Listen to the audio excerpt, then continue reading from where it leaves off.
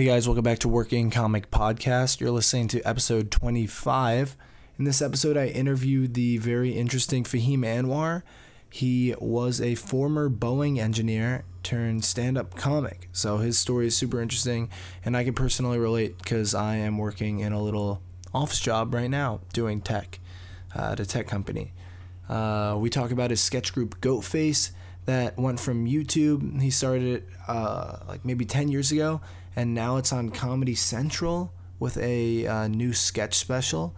We talk about starting out in Seattle, getting a ton of stage time, how to establish yourself in a bigger scene, editing and using that to become great, what the changing comedy landscape is like today, and how to get yourself to write, and just so much more. This is a really cool interview, and I found it to be really insightful and helpful. So I hope you guys do too. Thanks, enjoy. So hey guys, welcome back to Working Comic Podcast. Austin Nasso here with Fahim Anwar.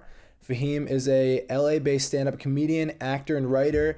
He was formerly an aerospace engineer at Boeing, and he traded the cubicle for the stage and never looked back. He released an hour special, There's No Business Like Show Business. The New York Times listed Fahim as the most promising future star. He's appeared on Conan Late Night with Seth Meyers and performed at the prestigious Just for Laughs Festival in Montreal. And he has a lot of film and TV credits, including Whiskey Tango Foxtrot, Neighbors, Drunk History, Carmichael Show, and Superior Donuts. And you are now on Goatface. Your sketch team Goatface is on Comedy Central. Yeah, so now we have a 1 hour sketch special coming out November 27th. Awesome. Yeah. Welcome. Well, thanks for being here, yeah, man. Thanks for having me. You're an impressive person. I guess. It's funny when you read it back and you're like, oh yeah, I guess I've done some things. Because when you live with yourself every day, you're like, I'm nobody. Or I can be doing more. All the things that you're doing. Yeah. That's cool. Does Comedy Central do sketch specials? I didn't know that was a thing. I think Trevor Moore had one. They're starting to a little bit. I think it's kind of an easy way for them to test the waters, and hopefully this would run into get picked up as a series. I would love that. I love stand up and I love sketch, so it's really cool to I'm head writer on this sketch show. But we were and I'm in it as well, and it's just this sketch team. We were doing it on YouTube years ago, and no one really cared. And then everyone got busy. Hassan got Daily Show. Asif Ali, he's in it as well. He was booking every acting thing. Aristotle, who's directing and also in it, he got busy with a bunch of directing stuff. And it's cool years later to finally be able to get to the point to team up and do it on TV That's the dream. This is what we were trying to do from the start. You started did you start in sketch before stand-up? No, I started, my foray into sketch was kind of after stand-up. It was from frustration. I started doing stand-up in Seattle, and I was doing it for 4 years out there. And I kind of you climb rather quickly in a smaller market.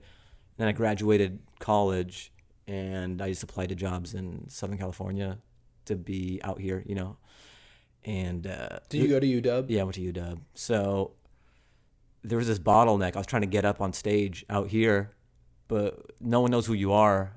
You know what I mean? It's like starting stand-up all over again, but you know how to write a joke. So you're not completely lost, because I had 4 years under my belt. But no one knows who you are, so it's hard to get stage time up top. And I just had this creative frustration and backlog. I was like, I had all these ideas and stuff, and this is when YouTube was kind of taking off a little bit. It wasn't. This is 2010, it wasn't as ubiquitous as it is now. Where, it was kind of in its infancy. So. How old were you? 25, 24? At the time, yeah, I was like 22, 23. Wow, yeah. Okay. So 2007. Like fresh out of college, got the job and all that, and so I was just frustrated not getting on stage that much. And then I saw some of the sketches on YouTube that would go viral a little bit, and I'm like, this isn't that great. Like in my mind, I could do this. Yeah. So then, and that became an outlet for me. I started doing just sketch. And I had always done that back in the day. Like I was in video productions, and I was always making videos and stuff like that. Work with Avid and like Avid Cinema and all that, and editing. And so I had those tools to begin with. It was just another outlet outside of stand-up until that kind of caught up later on. Now I get on stages. It's great. It's great where I'm at now. But at the time, it was a great ancillary outlet, That's super cool. What was we can go back to the sketch stuff. I definitely want to hone in on that, but I want to also talk about your Seattle experience. So, did you start in college stand up? Is that when you started? I graduated from high school, and that summer, I started going out to the clubs. First in Seattle. Yeah, the first place I ever performed was the Comedy Underground in Seattle. Yeah. And not its current location. Like where it's at right now, It's I think they had some right now. And the old one was as well, but I think they moved a block or two away. So it's kind of the same thing, but not really. The old Comedy Underground will never be again. You know, so it's kind of cool that I was there. I didn't know they moved. Yeah, they moved like a block or two away because they had some lease thing or it's part of Swannies or whatever. I don't know if it still is or not. Oh, that's what I didn't know what he was talking. I interviewed Rob Schneider briefly. Oh, really? Yeah, he was just like he was at Laughs Comedy Club, which was Giggles. Dave and Angela. Oh yeah, they were kind of influential in my early years of stand up as well because they're part of Giggles now, but they had Laughs in Kirkland. But before, and now they moved it to U District. Yeah, that's where Giggles used to be, and I would go to Giggles too. But they were operating this comedy club in the lobby or like the lounge of the lobby would be weird. The lounge of this Ramada Inn. And it was on the east side because it was Bellevue. So they had it in Bellevue. And my parents lived in Woodinville.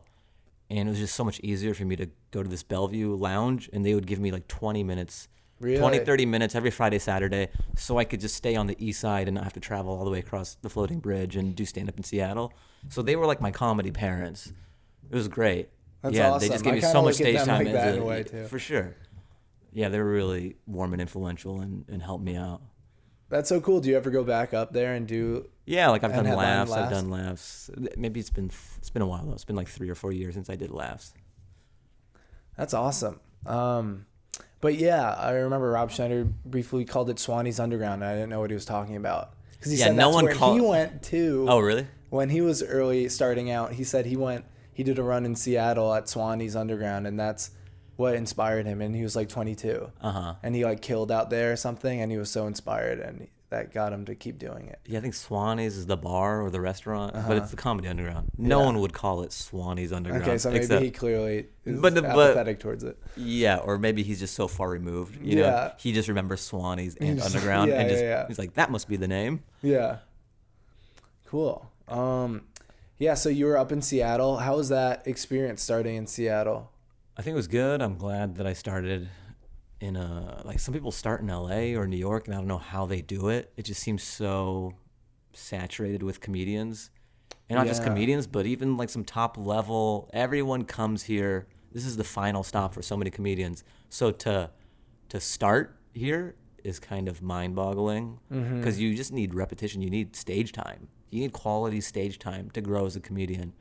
And I think it's hard in a market like LA or New York. You kind of come here after you're mid-level, or that would be my advice. Like people who want to be comedians, I would say start somewhere with a good scene, but it's kind of off the beaten path a little bit, like Austin, Portland, Seattle, San Francisco, Boston. Like those two, San Francisco, Boston, they're close enough to the big scene where if you're making waves, you're still on the map. People will kind of know because there's comedians who are from San Francisco that the industry will kind of hear rumblings about because it's close enough. Yeah. And the same thing with Boston. Seattle didn't really have that. It was just too far away. It's tucked away in the Pacific Northwest, you know? How long do you think is like a good time to stay in a smaller scene, or is it just depend? 2 years minimum. I think 4 years is solid. That's what I did. Maybe I'm just biased because that's what I did, 4 years. But anything less than 2 years, I think, is not a good move. Yeah. But everyone's different, you know? Yeah, because my one of my good friends is, like, his whole thing he doesn't want to move to LA yet because he wants to just stay in Seattle. And he is getting a lot of, he's doing really well there now because he's in the Comedy Underground, he's in Laughs. And then, what's that other one in Bellevue? Parlor? Yeah. Just offered him, like, hosting spots, and they pay, like, pretty well. They pay, like, $350 for the weekend. It's, like, good for comedy. Sure. So, yeah, he's making ripples, and now I really wanted to move back here, and I kind of just moved back maybe prematurely after a year. But you are from here, so it's a little different. You know what I mean? So I'm actually from Connecticut. Oh, okay. But you went to UCLA, right? Yeah, I've been so you here have for ties. 4 years. It's not like... Yeah, it makes no sense if you have no ties to New York or no ties to LA and you try to go out there a few months in or a year in. Yeah, no, like all my friends are here and like my girlfriend's here and like it makes sense. And then so you have other things that besides comedy that brought you back. Yeah, exactly. I mean, a huge thing was also just sketch and improv because in Seattle has a decent improv scene, but I didn't want to get too invested in taking the classes and stuff because I knew I would come Unexpected back. Productions, like Pike Place Market. Jet City and stuff like that. Jet City, So I really wanted to get back into it here, and then my sketch team was here, and I really wanted to do more of that stuff too. But so you were there for 4 years. How did you like climb the totem pole there? I guess the hierarchy of the scene. Like, did you find it difficult, or like what was that experience like? No, I think that's the beauty of a smaller market as well. Is there's less bullshit. I think the cream rises rather quickly in a smaller market because you can get up the open mic. Like you'll get up. You know what I mean? And if you're doing well, you'll climb the ranks pretty fast. Yeah. I think there's less politics, and I mean, there's always going to be a little bit of that no matter where you are, but there's going to be way less of that than there is in LA. Because in LA, there's like, oh, this person has TV credits. Oh, this person is repped, somewhere. Like, there's all these other things that factor in as to like who gets stage time. That's so true. Yeah, but if you're doing some spot in Seattle, there's less of it. It's just more about what are you doing on stage? What are you as a comedian? Mm-hmm. And people just like will book you and they'll book each other, and I know like because they just want a good show at the end of the day, Mm-hmm. It's interesting because in Seattle people will pay for comedy, and even if you don't even have credits, but I feel like the bar is so high here because it's so saturated. Like you said, the supply. There's that. It'll be like, oh, this person's on an reality show, or there's all these other things, Yeah. That like make it so convoluted. Right. There's a lot more favors here as well. Like, oh, this person is a friend of, there's less of that in Seattle or Austin or. What do you think of the vibe here I mean, you definitely must have noticed way back when you moved here, but like in Seattle, it's pretty customary to pay comics and like people will buy tickets to shows and stuff like that. I mean, they'll buy tickets here, but I feel like it's definitely harder to sell tickets and stuff like that. Here? Do you think that, or is that not true? I don't really know. Well, I didn't try to produce a big show here yet. Yeah, I think it depends what type of show. And then, I mean, I would do open mics in Seattle, and there was no money, It depends what type of show Oh, yeah, not the mics. Yeah, the mics, you're not getting paid. But I know some indie shows, like, it's really customary to, like, pay the comics. Like, we booked Courtney Shane Williams for, like, our first, like, I produced a show called Young Tech. It's just like for all the tech people at Laughs. And we had Courtney come, and he's like, hey man, like, if I'm headlining, you should really be paying me like 50 instead of 20. And I was like so confused because like we had people in LA come with like huge TV credits that are like really well known, and they would just do our UCLA shows for free. So that was like a surprise for me. But then I realized, well, wow, it's kind of like messed up that comics don't ever get paid pretty much in LA. Normally, if I'm doing a guest set or whatever around town, I don't expect any money. It's nice when you do. There are some where you do like Hot Tub or whatever. They're always very good about giving money, and some other shows as well. But most of LA is just you doing 10-minute spot, 15-minute spot. Sometimes you get paid, sometimes you don't. Whatever. It's just more like. And if I'm not getting paid, I'm just sort of like doing whatever I want as well, Yeah, it's kind like of like maybe I'll work on some stuff. Like you don't and have to. if it's not super crusher, it's like, hey, I'm not getting paid. There's nothing to hold me to. Yeah. But if somebody wants me to do like 30 minutes or more, then it's kind of more of a paid situation, Yeah, that makes sense. When you're kind of featured on the lineup. That's because that's a huge amount of time, and that's it's a larger chunk of time, and then you're kind of more the focus of the show, and you would get paid doing that much time at the Improv or anywhere else, really. Have you produced any shows here? Or like no, not really. I never got into that. I know a lot of comics have. That's usually how they start. They'll have their own show, and then they'll kind of trade spots with other people. They'll be like, look, you do my show, I do your show. Yeah. It's just a bargaining chip early on. It's a way to make sure you're getting on every week or however often your show is. Maybe it's monthly. Yeah. You just know you have a spot every month. But I never got into that. Okay, that's cool. Yeah, I'm trying to figure it out. I'm not saying that's right or wrong. I mean, it's a spot. It's another spot, I just, I was lazy. Nah, you're good. You've been doing so many things. It's impressive. Well, thanks, but it takes time, you know. Like I remember there was this point where back in the day I would message people to get on stage, you know, because that was the only way. I would be like, hey, I'd love to do your show, blah, blah. But I was always cool about it. I would say, I'm sure you're getting slammed or a million people hit you up. If not, no worries. I always gave them an out. Yeah, get easy out. I always hate when people are like they want something from you and then there's no out. Just let me decide. The worst is like, hey, I want to do your show.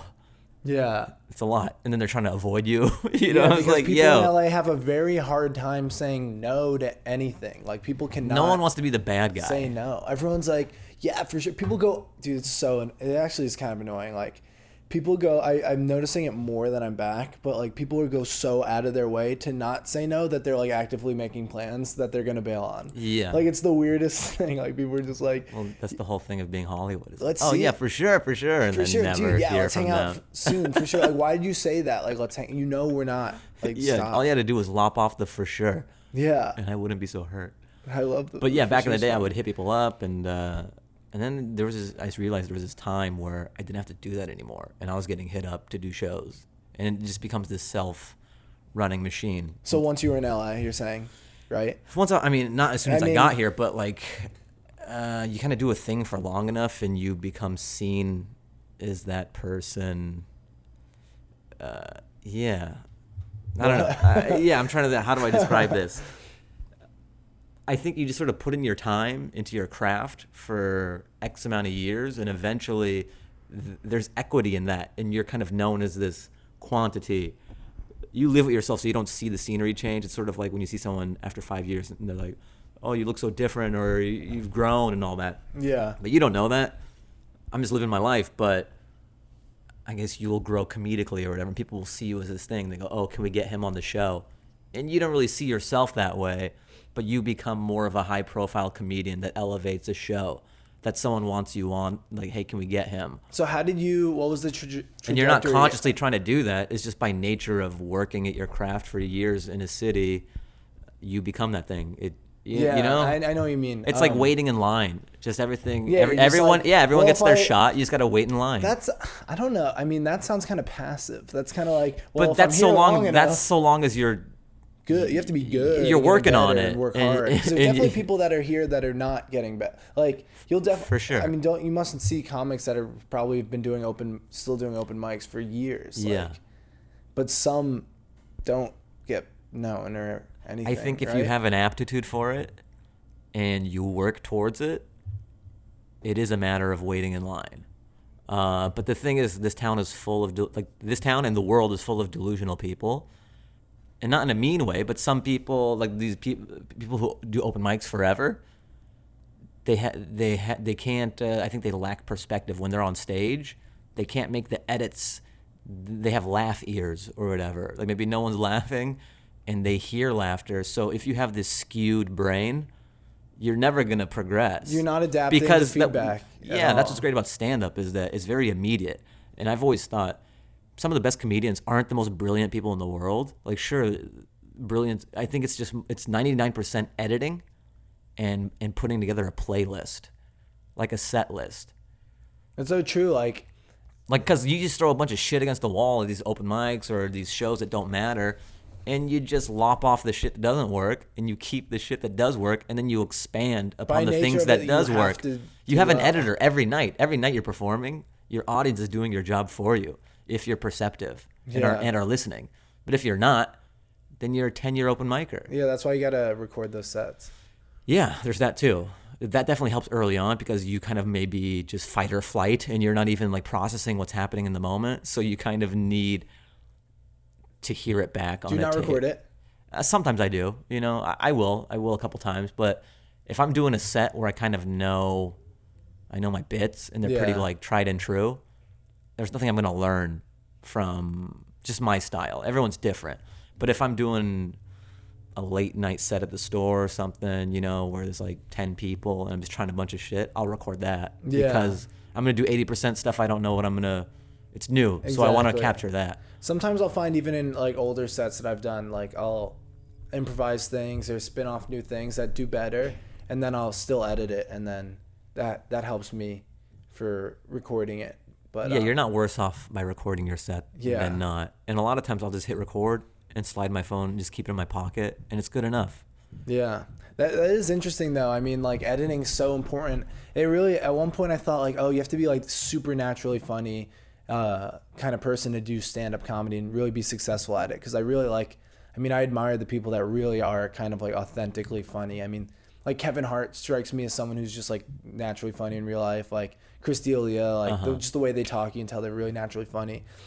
And you realize that just by nature of the process of editing, not anyone, but like maybe almost anyone could kind of have a really good stand-up set if they're literally only keeping the parts that get laughs every time. People get married to their words and their writing, and sometimes it holds them back. They're like, no, but I want to say this phrase, even though it doesn't work every time.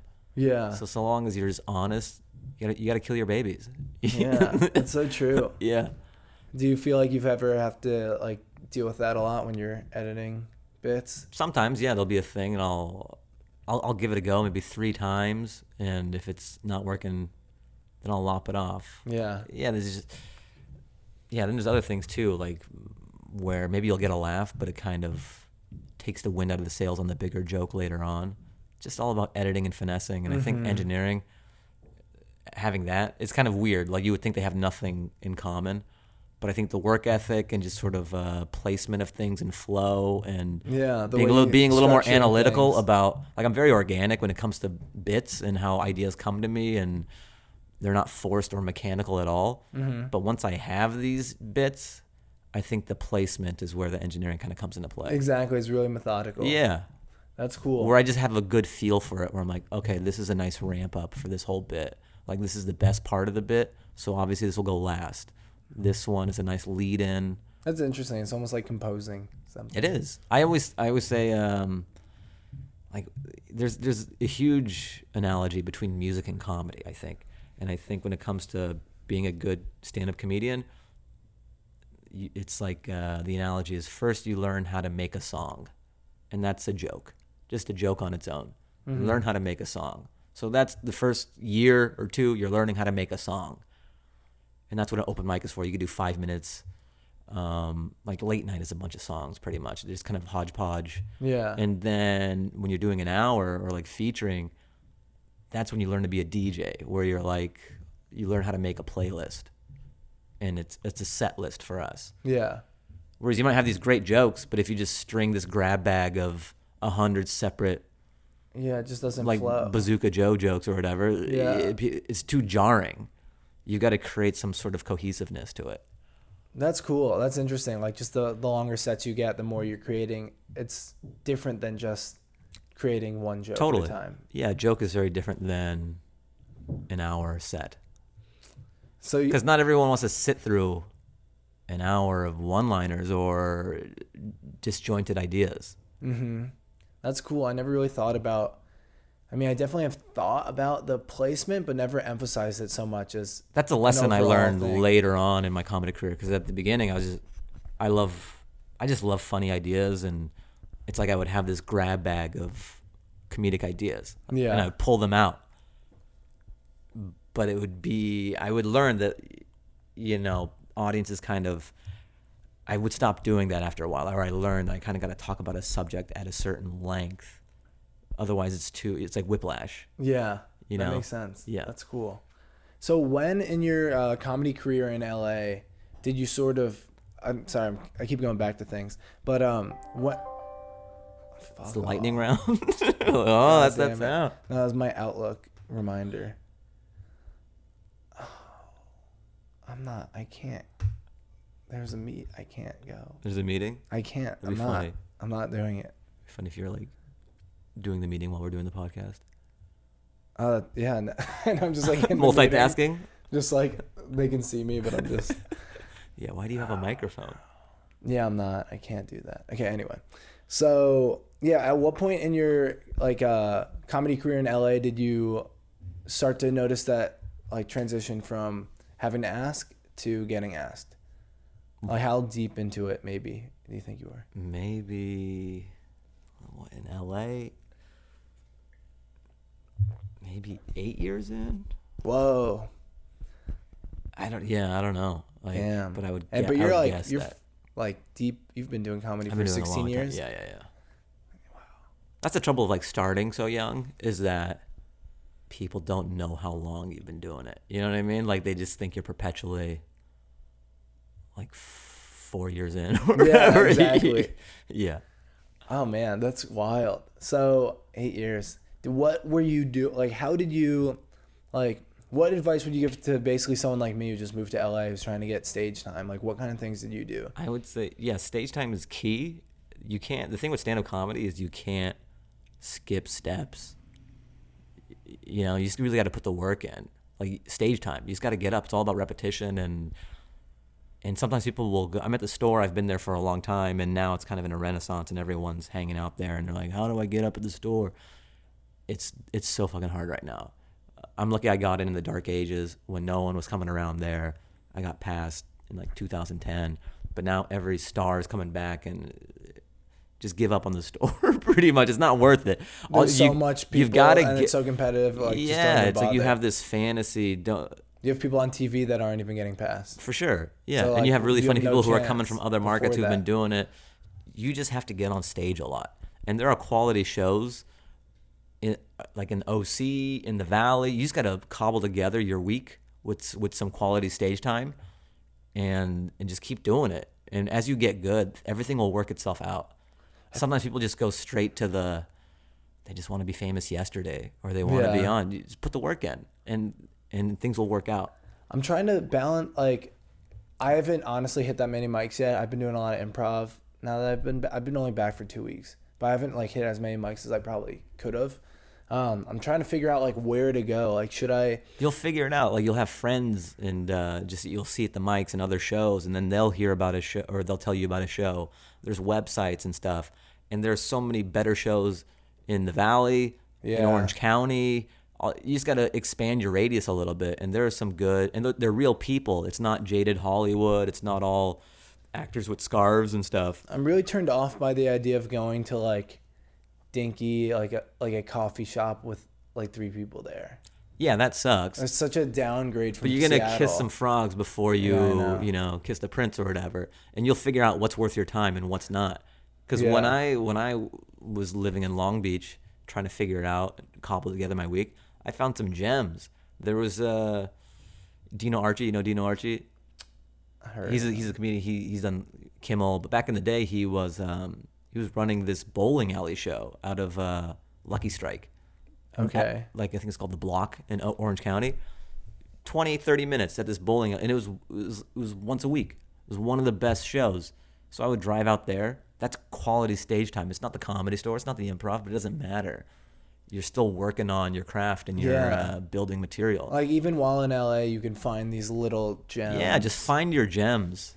That's a cool idea. Flock to where all the moths are going. Just let them have it. Let them try to suck at the teat that they never do while you're getting good and trying these jokes and elevating. That's so cool. So how do you balance that? I mean, like, because obviously in LA, they're in a smaller scene, you're just trying to do that. Just find the gems pretty much. And then like, I mean, I guess maybe not. Like, you can also want to go to beyond like In Laughs or Comedy Underground. But how do you just balance going to these places that have tons of stage time and then thinking, okay, what will like help me kind of advance? I think it's just it's this impatience thing. You just again, things will work themselves out over time. I mean, you can go there, hang out at the store if you want to be seen and just as a guy in the scene, but don't pine to go on in the OR or the main room or just don't give more of your time than you need to a place. Because sometimes I'll see that mistake. Some comedians will just hang out at the store, and they're not getting up. They're not getting up anywhere. Yeah, that's not good. And they still consider themselves a comedian. Well, you're not a comedian unless you're doing. Like, what's better, actually performing at some places? So they're just putting too much effort towards being seen. Like, even with my career, sometimes there were things that I wanted, but I could just tell the door was closed. So I was like, it was almost refreshing. Once I knew that door was closed or that it's kind of a dead end, to focus your energy, You go, all right, how else am I gonna get into this place or this thing that I want? Like my hour special that I did on CISO, which is, I think they sold it to Comedy Central, so they're gonna air it sometime. But I had tried to get the half hour for years. I think I submitted 8 years. Just kept on getting no's every year. And then the last year I got a no. I thought like I was gonna get it because I finally had enough Hollywood shit where I'm like, okay, now I'm not just a funny guy. I have some credits now. Like I think I did Whiskey Tango Foxtrot. I did Late Night with Seth Meyers. I think I did Conan. And I was doing Guy Code. I'm like, all right, now I have the credits. And then I got a no again. And I'm like, oh, okay. All right. Well, I was kind of happy. Like, I can stop trying with this. I could just give up on this. Not give up on my career and all that stuff, but just like, this is a dead end. Thank you. And what was this for? The Comedy Central? It was for the half hour. Yeah. And it was at a point where, like, look, the half hour isn't what it was. Sometimes, too, is when you get into this industry, you kind of hold on to these things that you think you're like the best. That are the best, but the paradigm shifts and things aren't as important as they were back in the day. It would be like if I still wanted a premium blend. Like when I first started, or like a Live at Gotham. These things that meant a lot to you, you don't realize that the dynamic is changing. It's more important to say, what's premium blend? See, that's the thing. Know what that is. I know Live at Gotham. Comedy Central, yeah, it was basically Live at Gotham before Live at Gotham. Okay. It's just the introductory guest set that they would have on Comedy Central, like a 5-minute thing or a 7-minute thing. So, but the half hour used to be like a huge thing. That's how Dane got really big. That's how a lot of people got kind of famous. And just, times changed. And you have to kind of adapt to the new thing before everyone else is even on board with it. For sure. Like it's almost more important to kind of have an Instagram following or be funny on Instagram than to have a half hour on Comedy Central. It's so interesting because it's so deeply ingrained in my mind based on what other comedians are saying. But the reality is of the markets, how everything's shifting to digital and Instagram. Yeah, and you kind of have media. You kind of have to pull back and do some inventory. These things that you want and that everyone else in the comedy community is kind of fighting for, you've got to ask yourself, is it as important as these people are putting weight in? Like a late night, I've done too. It's cool. It's nice to scratch off the bucket list or whatever, but it doesn't really move the needle. It doesn't do much for you. Doesn't do much. Doing Rogan is bigger than doing late night nowadays. That's the new Tonight Show. Yeah. Podcasts is where you connect with your audience now these days. People don't. When's the last time you saw a late night set that like moved the needle? It's so interesting. It's so changing. Yeah, like there's this... It's neat and novel to do as a stand-up because that was the benchmark and the watermark for so long.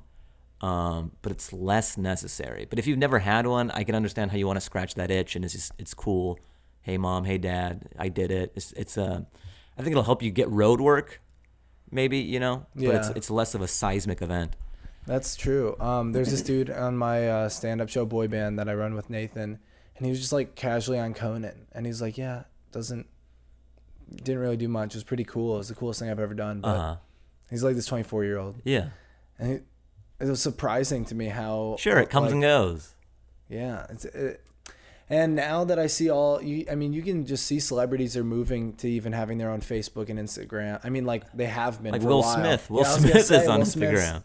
Yeah, and he's killing it on that. He literally pays someone to follow him around. Probably. And it's just crazy. It's kind of amazing how long he was able to hold out for, though. Yeah. That's insane to me. I mean, it's important for people to reevaluate, take a step back and realize, the goals that they want, is it just like groupthink because everyone else wants it? Or is it like, is this really going to tangibly benefit your career? There might be other things that people don't even know about. And also sort of taking ownership of your own career. Because I think in the old Hollywood model and just human nature, it's easier to be like, all right, agents, like, how come they're not getting me the auditions or get me these meetings? And like, you don't want to be, all right, I'm trying to think for my career. Like, you don't want to be the guy who just acts and everything else. Or just me personally as a creator, I like acting and writing and directing my own stuff. It's cool when I act in a thing, but I don't want that to be my whole career where I'm this vessel for everybody else's material. And you're at the whim of everyone else too. Like if they're not calling you, casting directors aren't bringing you in, you're kind of fucked. if that's your Yeah. career. Unless you're an actor and that's what you live and breathe and that's your thing. I hate that. And You just feel powerless. went to school. Yeah, but as a stand-up, I've been doing it 16 years, and I write stuff and the sketch, and I have this creative. I'll have ideas that I want to create. Taking more ownership of that and realizing with podcasting and creating your own sketches and videos, there's a lot of power in that. So what things are you doing right now in that respect, kind of like the entrepreneurial side? I think No back in the day, I did it with the YouTube sketch. I was doing that a lot, but then I kind of saw like less of a return on investment with YouTube. There was definitely a YouTube heyday when it made sense to make sketch. Like 2000, like Yeah, 6 to yeah, 2012 yeah. or something. And then no one watched sketch on YouTube. Like stuff stopped going viral on YouTube. So just feel that. and it made no sense to put that much work and effort and shoot something to get such few views. That's how I feel. I think it makes sense if you're trying to make short films and you just want to put these things out there as more of a portfolio as a young comedian. And I'm glad I did those videos. And that's kind of partly how Goatface happened, just by having this body of work. And that's how I got good at, doing sketch and all that. So that, I'm going to podcast. I have a podcast I'm going to do. And then stand up. Yeah. Just writing things, trying to sell some shows and stuff like that. That's cool. So Yeah. what's your daily life like right now? What is it? I mean, it's pretty chill right now. It was pretty hectic with Goatface because we were writing constantly, and then also pre-production mode, and then we were in New York. We were shooting that, so it was. When was that? When were you doing all this? I think May. Okay. May is when we were in New York doing it.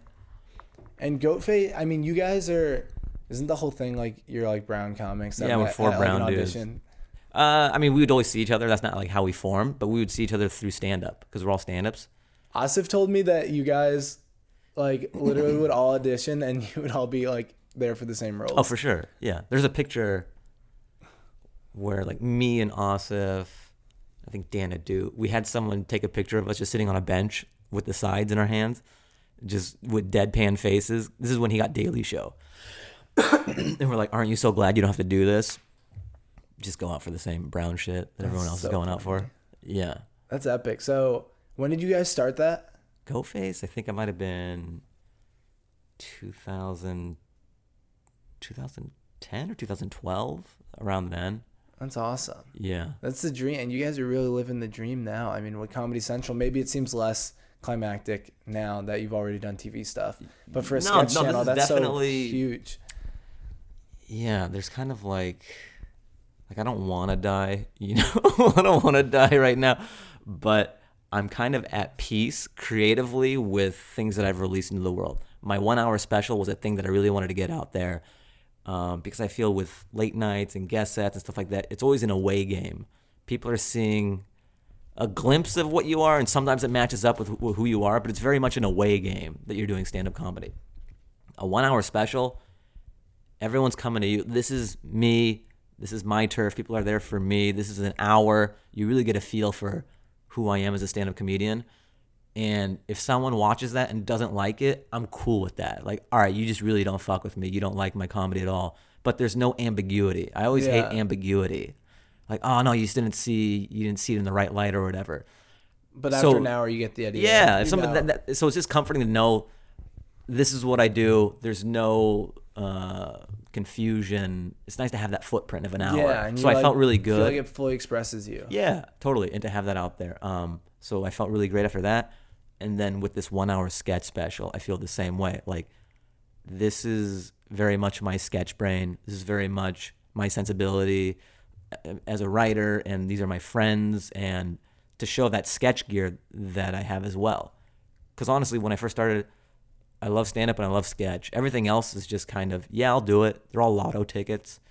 I'll audition for a thing. I'll submit a writing packet for a thing. But they're never as on brand as stand-up and sketch. So once the sketch thing drops, I can disintegrate like the end of Avengers. Just Yeah. yeah. I've left my mark, or this is my voice. You just feel about. Yeah, you did your. You want to be able to put your stand-up, dent in the world a little bit, like. and then you're gonna reinvent yourself, like Jim Carrey. Sure. Yeah, I'll go into hiding for a bit, and then I'll come out. Wow, that's awesome. Yeah, I still feel like I didn't fully do that with my sketches. Like somewhat. Yeah, did but well, you have like, time, and Yeah, I need to do that. That's my goal. and these are things that I need to wanted feel years ago, and expressed. you don't know if it'll ever happen. But I think if you just keep working at it, you kind of become this thing eventually, and opportunities present themselves if you continue to grow, Yeah. and work at it. So this sketch special is just gonna be a bunch of like digital sketches you guys filmed. Yeah, And I mean it'll be edited on and stuff? TV, and then I think they'll dice it up and put some on the internet as well. But Yeah, I'm sure. so it's a lot of sketch. I think it's 10 sketches, and then we all tape stand up as well. So those are probably like 2-minute clips from each of us. So it'll be like sketch, stand up, sketch, stand Oh, that's up. cool. Nice. Yeah. Do you ever feel jaded by like all the TV stuff you're doing? Like it's so cool. Like comedy, doing all this Comedy Central stuff and like, having a special. Do you feel like when you reach that level of achievement, you're like, oh, it's like whatever? No, I feel very fortunate, and it's not lost on me how cool it is, especially with the sketch special. Other things, like other guest star things, it's novel, but it's less fulfilling because it's not your thing. Oh, like if It's- you just end up playing a part. Yeah, like for Drunk someone else. History was cool. It's just like a very quick part, easy to fly in. It's a nice IMDb credit, but it's not your baby. It's not your thing. It's very different when it's your thing. Because, you get all the feels. I totally understand that. Yeah, That's because cool. you were there when you wrote the sketch. You were there when you were filming it. You're just there every step of the way, instead Cool. of just flying in at the last minute. And Yeah. that's fun too, but it's a different thing. They flew you out? No, I'm just talking about like figuratively. For Oh. Drunk History? No, Yeah, they did that in did LA. they just like fly you something? Yeah. That's cool. Wait, so yeah, we were talking about your daily routine at one point. Yeah. What is it like? Is this like chill right now, at least? Pretty chill right now, but yeah, when I'm not doing anything, I'll wake up kind of late because I'm at the Comedy Store sometimes late and just doing sets around town. Yeah. So my schedule skews a little later. I'll wake up around like 10, 11 if it's bad. I'll have breakfast, coffee. A lot of ideas will come to me. Sometimes I'll go to a diner and just chill in a booth. It's like my office. Mm-hmm. So I'll just take my time at breakfast, have coffee. I'm on my phone writing ideas, maybe tweets. I have my process. I have Evernote in my phone. Oh, that's cool. So it ties to my computer if I edit. Evernote's great. I love Evernote. Yeah. Great productivity app. Although I had a problem with it and I didn't realize what the problem was until later. I fixed it on my own. I guess I had so much text in my. I had this one. What is it? A note called Bits, where I just put stand-up bits in it. I have that. Yeah, It's fucking and there is great. just so long And that like it was years bogging old. down. Like there was this huge lag on the app, where it was taking forever to edit things, and I Really? thought it was a bug within the app. And then I just realized, I'll just do a new note, and it cleared everything up. It was just too much text in it. Oh, it was just like It was just loading too much crap Uh-huh. into memory. Yeah, so Evernote, I'll have all these just different boxes to put ideas in. I have a note for bits. I have a note for dumb Instagram videos. I have a note for movie ideas, a note for sketches, a note for like sitcom ideas. Just like capturing all the ideas. I should put my notes into Evernote. I'm still using my iPhone notes for some reason. Yeah, I don't know. I just prefer Evernote. Whatever your process is fine. But I think people aren't good or they haven't developed that skill of just recognizing a good idea for what it is and logging it. It's like forgetting a dream. You just got to be good about recognizing something and jotting it down on your phone because you always have your phone on you or a notebook, whatever it is. But yeah, I think about what I do is just capturing butterflies. That's all it is. I'm not manufacturing butterflies. Yeah, that's cool. You just like You just have to be open and ready to receive. Like creativity is cyclical. I know it's not always going to be there, but I've been in the game long enough to know that when the faucet's on, just throw the bucket under there. that's cool. That's a cool thing. Yeah, because you can beat yourself up like, oh, I'm not coming up with any ideas, and was it a fluke? All the ideas I came up with, will it ever happen again? It's just too much pressure. Do you ever beat yourself up about like Oh, pressuring and I've yourself noticed. to write? Well, one other thing I just want to yeah, expend sure, go ahead. this advice is, if the creativity is not coming to you, you have a huge backlog of ideas that you've jotted, unfinished ideas. You can polish while you're not ready to receive yet. There's there's a lot of work that could be done just refining ideas and dusting off some ideas that you've never even tried on stage or until those gems come to you again. That's awesome. Do you have a writing schedule, like for maybe writing like sketches and stuff like that, or film or TV? Yeah, I'm not. I don't have a rigid schedule. I just kind of live life, and when the idea comes to me, I'll jot it down on my phone. And when it comes to stand up, I'll have enough words in the document to kind of capture the idea, and I'll try it out on stage. You know, it's different with stand up because you don't have to write down as much. Bits. You don't write it out A all minute, the way. two. I don't have to sit at a computer and it'd be like a script, and I don't work that way anyways. No stand-up should really be writing out a script because That's how you look start like a out. robot. A lot of people do Oh that. yeah, even when I started out, I would like write out. memorize. It was That's like a what I thought I would monologue. do. Exactly. It's like I was trying to get into Juilliard every time I did stand-up. Yeah. Just looking at the rafters, and I'm looking at I'm looking at a teleprompter in my brain. like reciting this masterpiece. Yeah, and stand-up is all about being a human and looking at people and reacting, and so no one wants to see somebody recite something. But yeah, I don't sit down and crank out movie ideas and stuff like that. Or like script, like I mean, like actually, like if you're working on a. But do with you ever work on sketches- scripts and stuff for sketches. Sketches is easy because it's 3, 4, 5 pages tops. So that's kind of like stand-up for me as well. I'll have the idea. I'll write the sketch idea in my phone. And when it comes time to say we're going to do it for Goat Face or I'm trying to present it to the guys, sometimes it'll be, I'll have the ideas on my phone and we kind of go around and I tell the concept just verbally what it is. Yeah. And then when everyone really likes it, then I'll come in with like a first draft of it. And I can just bang it out super easy. Because I know what the beats are. Yeah. And I can write it super easy. So I don't That's have to, cool. I don't have to sit down and, Like really think. because it's so short. And I'm just a good sketch guy. That's how my brain works. Stand up and sketch, there's no work. But with like a half hour or an hour, to me there's a scaffolding, there's a format that I'm not familiar with. It doesn't come to me naturally. Yeah. So I don't really work on that unless I team up with a buddy who kind of knows that world a little more. I've had that at Bay.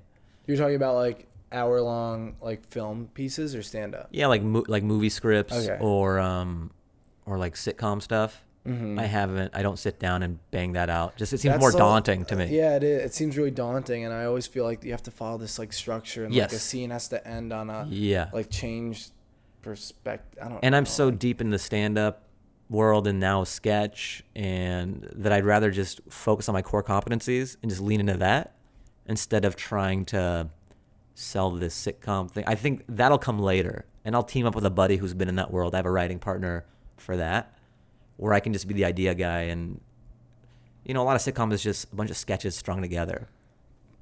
You know what's interesting? I was thinking about sitcoms and stuff, and how every stand-up wants to do, like, make a sitcom. It seems like that's kind of like a goal to do TV, but like, I don't know anyone who watches sitcoms. And again, Like it's one of sitcoms? those things too. Is that the thing just because that's what it's been forever? Like a sitcom, like you think of like Everyone Loves Raymond or something. Everybody Loves Raymond. You know what sounds Like, more does attractive to anyone me watch now that? than that shit? I mean, they did back in the day. They did. Yeah, it was huge. Like Seinfeld, obviously huge. Like Curb Your Enthusiasm is like sitcom-y, and they're still doing it. It was like 10 years, 15 years old. Yeah. But like, what's now? It's like, it doesn't seem like to be a sitcom format. It's all Game of Thrones. People, yeah. Yeah. But what seems more attractive to me, just being in the game a little longer and seeing it evolve, is just doing something like this. If I just had a podcast I did once a week, you have your core fans, like enough to tour, and that's way doper than having a sitcom. Because how easy is this setup? You know what I mean? You're just talking, people know your voice, people know your personality, they like you as a comedic brand or whatever. There's no going there every day of the week, learning lines and blocking and all this time commitment. Yeah. You roll out of bed and it's all your own schedule. You don't have 100 people whose livelihood depend on this show. Mm-hmm. You can just make your own brand. That's a big goal of mine. Like I want to figure that Yeah. out. Like Like podcast what's is definitely Rogan's something. overhead?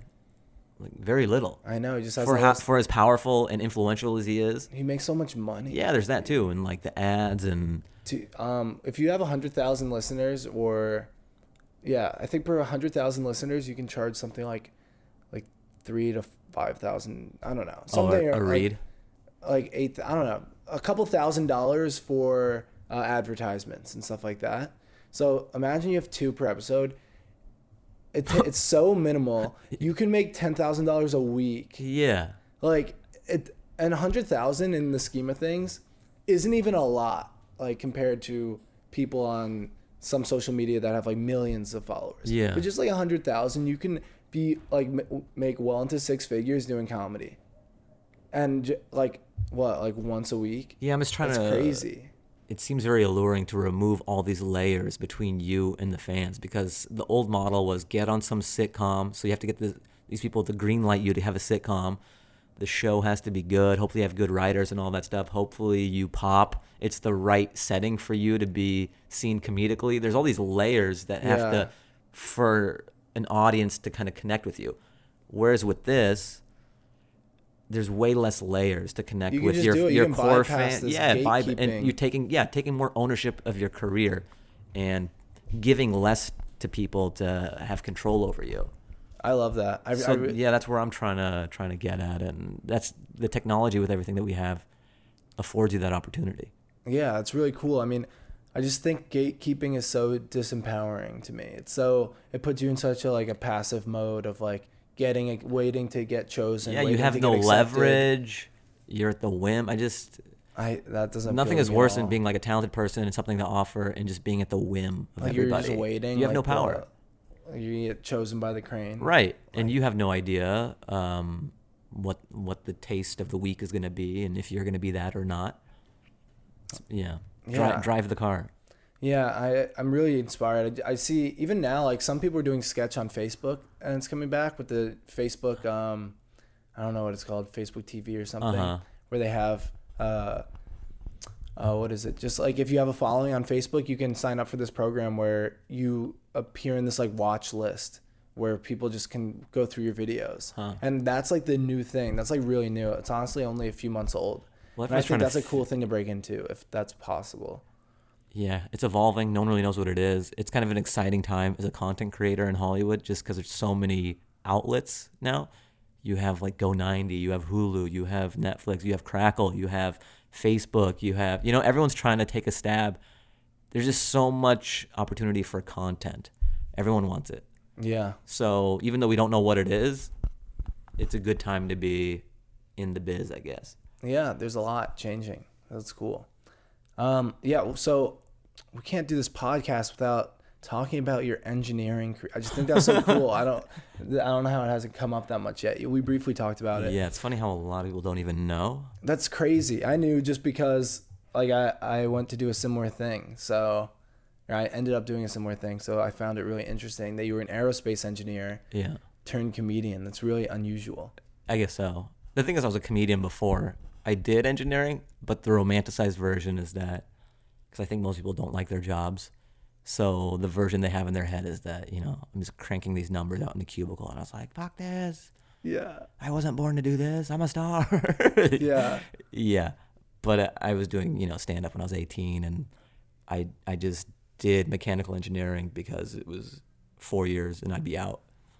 And I figured it would give me a stable base to springboard into the thing that I wanted to do. Was there pressure from your parents?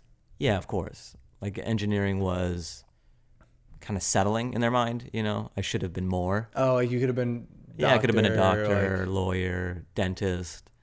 Yeah. Yeah, but I just... Engineering settling? Settling for sure, yeah. Where are you? What's your ethnicity? Afghan. Okay. Yeah.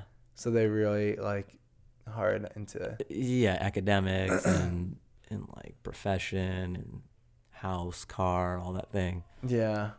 Interesting. There's just no blueprint for what I'm doing for like an immigrant family. You know what I mean? It seems like a pipe dream. How did you balance that in college?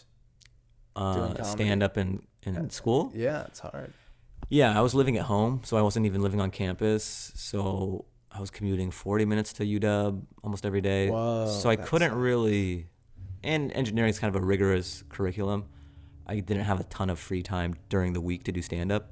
And even if I did, I would get too much grief from my parents, so it wasn't even worth it. So I only had the weekends to do stand-up. Yeah. Friday, Saturday. Yeah. And that's what was great about Dave and Angela over at Laughs is I would get 20 minutes, 30 minutes, Friday and Saturday. That's a lot of time. That's almost getting as much time as open micers would get. In a week. Yeah, just in one shot.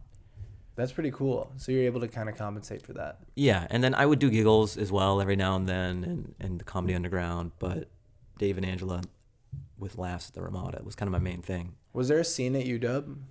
I don't know, not really. And no one really knew. I always kept my world separate. Like I didn't tell anybody. No one knew you did stand up? Yeah. Yeah, I'm one of those. Like really? And you just had a bunch of engineering friends? Yeah. Same with Boeing. When I was working at Boeing, no one knew that I did stand up.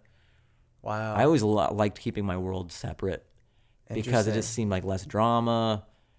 And it's sort of my thing, my dream, my journey.